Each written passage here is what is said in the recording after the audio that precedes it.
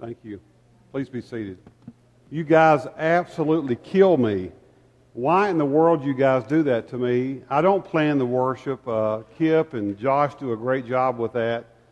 And one of my favorite songs, most emotional songs, you sing it before Taylor gets up to say a few words. You absolutely kill me. Wow. And then I was so stupid to come up here and hear the last few of the verse there with you all singing at me. Let's just do an invitation song. I want to sit down. I don't like this setup. Wow, good morning. We just had a great trunk and treat last night. It was unbelievable. I don't know where these people come from. We don't do anything any different from year to year. They just keep coming out of the woodwork. We ran out of candy. We ran out of hot dogs. I cooked 120 pounds. And I know I ate 3 myself. By the way, when I was cooking those yesterday, 2 fell on the ground, and you will never know which ones they were. I threw them. I did not bat an eye. They went right back on the grill. That's a true story.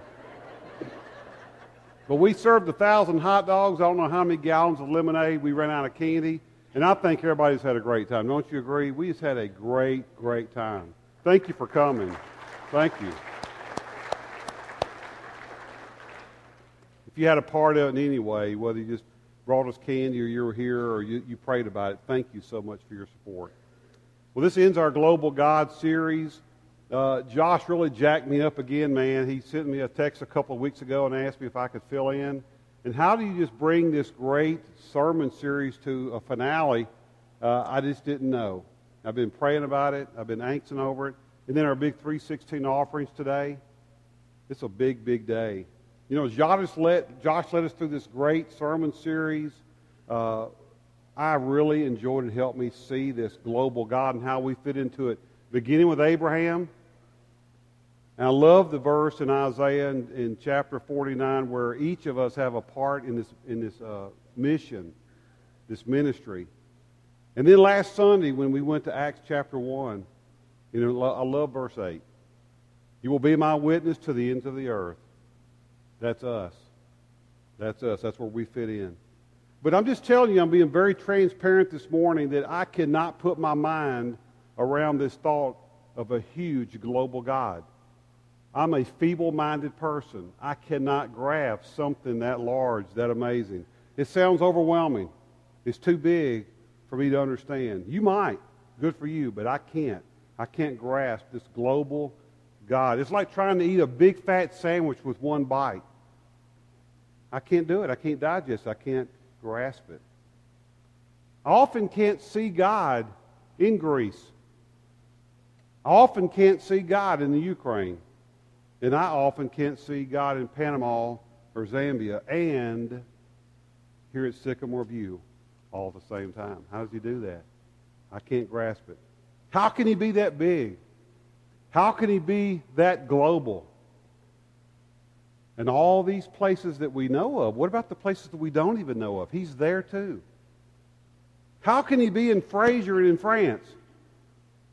How can he be in Raleigh and in Rome? How can he be in Memphis and in Milan and Milan? How does he do that? See, life comes at us in big doses, and we have to sometimes take it with smaller bites. Not one big bite. Divorce, death, accidents, bad and shocking news. It's hard to digest. So we have to take it in small bites, a day at a time, a little bit at a time. Well, that's the way I see God. I'm here today to tell you that's the way that I see God. How do you see God? Well, I see him huge. You know how you look at the finished jigsaw puzzle? I see that. But I really see him in individual pieces. You see, I see God in Mata in Greece when I talk to her, when I hear her funny accent, and she's laughing at me with my funny accent. I love to see pieces of God through pieces of people, like Lori in Africa, and Miriam in Panama, and I'm leaving the knucklehead guys out on purpose because I love the women a whole lot more. And it's easier to look into their eyes than those guys and see and feel their stories. I don't even think they can see the entire country where they're serving and try to grasp it all. It's way too big. You see, they see God in each little person that they serve. I see God in global in so many ways, but I see him in small ways. These small pieces of a giant puzzle. Turn with me to John chapter 6. That's where we're going to go real quick. And I only have a few moments, and I have people in the audience that are giving me hand signs when I'm out of time. So I'm almost done. John chapter 6. We begin with verse 1. Sometime after this, Jesus crossed to the far shore of the Sea of Galilee, that is, the Sea of Tiberias. And a great crowd of people followed him because they saw the signs he had performed by healing the sick. Then Jesus went up on a mountainside and sat down with his disciples. The Jewish Passover festival was near. When Jesus looked up and saw a great crowd coming toward him, he said to Philip, "Where shall we buy bread for these people to eat?" He asked this only to test him, for he already had in mind what he was going to do. Philip answered him. He got a little creative. It would take more than a half a year's wages to buy enough bread for each one of you to have a bite. So you always have an account at the bunch, right? But listen to what Andrew said. Here's a boy with 5 small barley loaves and 2 small fish. But how far will they go among so many? Jesus said, "Have the people sit down." There was plenty of grass in that place, and they sat down. About 5,000 men were there. Jesus then took the loaves, gave thanks, and distributed those who were seated as much as they wanted. He did the same with the fish. When they had had enough to eat, he said to his disciples, "Gather the pieces that are left over, let nothing be wasted." So they gathered them and filled 12 baskets with the pieces of the 5 barley loaves left over by those who had eaten. You know what? I was thinking about this the other day when I revisited this scripture. God could have performed an amazing miracle and could have prepared an all-you-could-eat buffet just by snapping his fingers. He could have even made it a Chinese buffet. Think about it. He could have done what he wanted to. He's God. He could have given them Chinese food. He asked the guys, "What's your plan?" And then he used a small boy's lunch. You see, God uses small things to do large things. See, we often look for God to hit this grand slam in the bottom of the ninth. He may be looking for you to make a base hit. We often look at how we want God to perform. When God is asking us, how are you engaged? What are you going to do? You see, Andrew got creative. Here's a small lunch to start. We'll start off with a small lunch, and then look what happened. Look what happened with such a small lunch. Guys, you look at this big anniversary trip. You want to take your wife on an anniversary trip. You want to go on this big trip. You want to go and get the dozen roses or the 2 dozen roses. I'm telling you, Kroger has them for $7. Use the small bunches.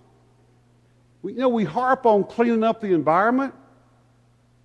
Let's go green. We want to clean up the environment. And how many of you picked up a candy wrapper from last night's party in the parking lot today? See, we think big, but what about that little piece of paper? It's not the big sermon preached. It's the sermon lived. Well, let me show you guys something. You're saying, what's all this stuff up here? This little girl didn't like me for a while. You say, well, I can see that.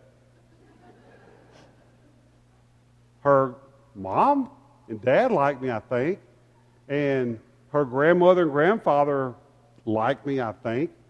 But this little girl, and I think even her little brother, her big brother, likes me, I think. Hey, buddy. And he's waving at me anyway. Hey, baby.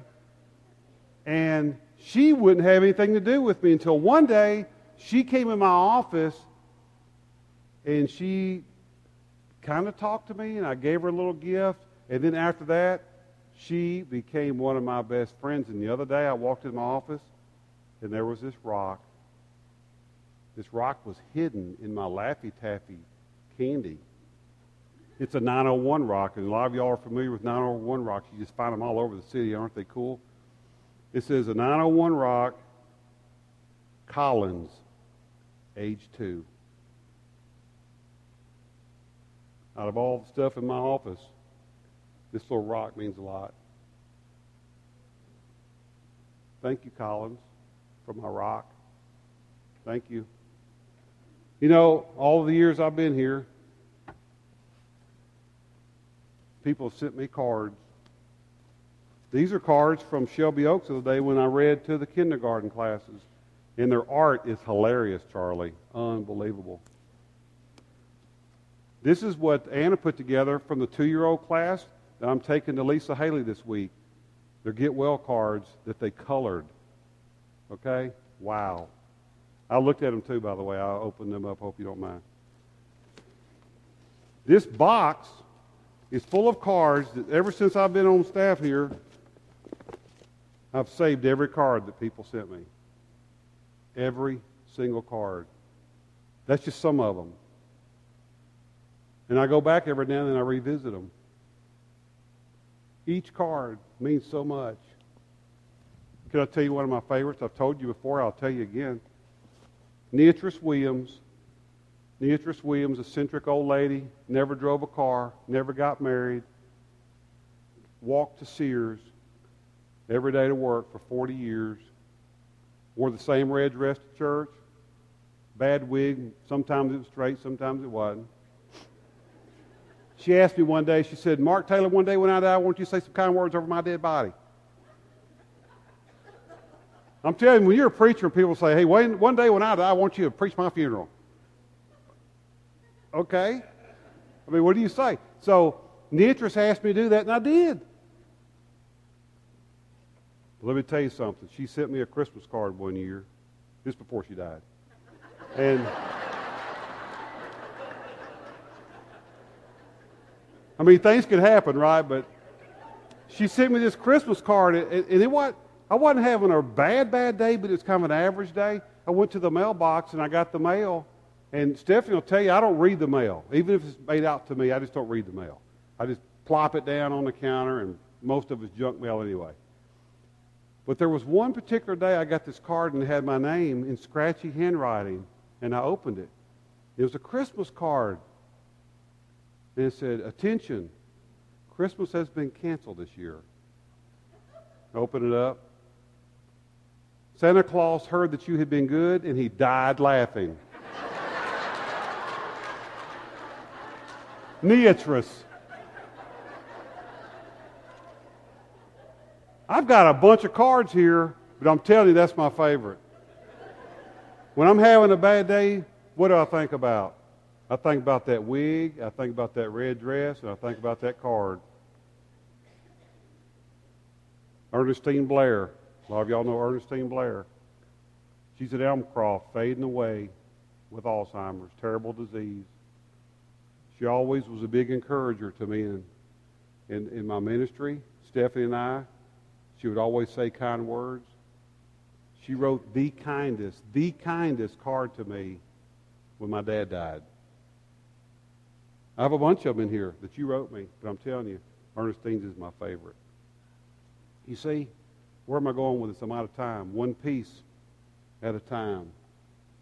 All coming together, showing, manifesting, honoring, teaming with global God, one piece at a time, one card at a time, one little rock, one piece of candy at a trunk and treat, one hot dog, and look what God can do with that. You know, Lori French, she left comfortable USA to go to Zambia.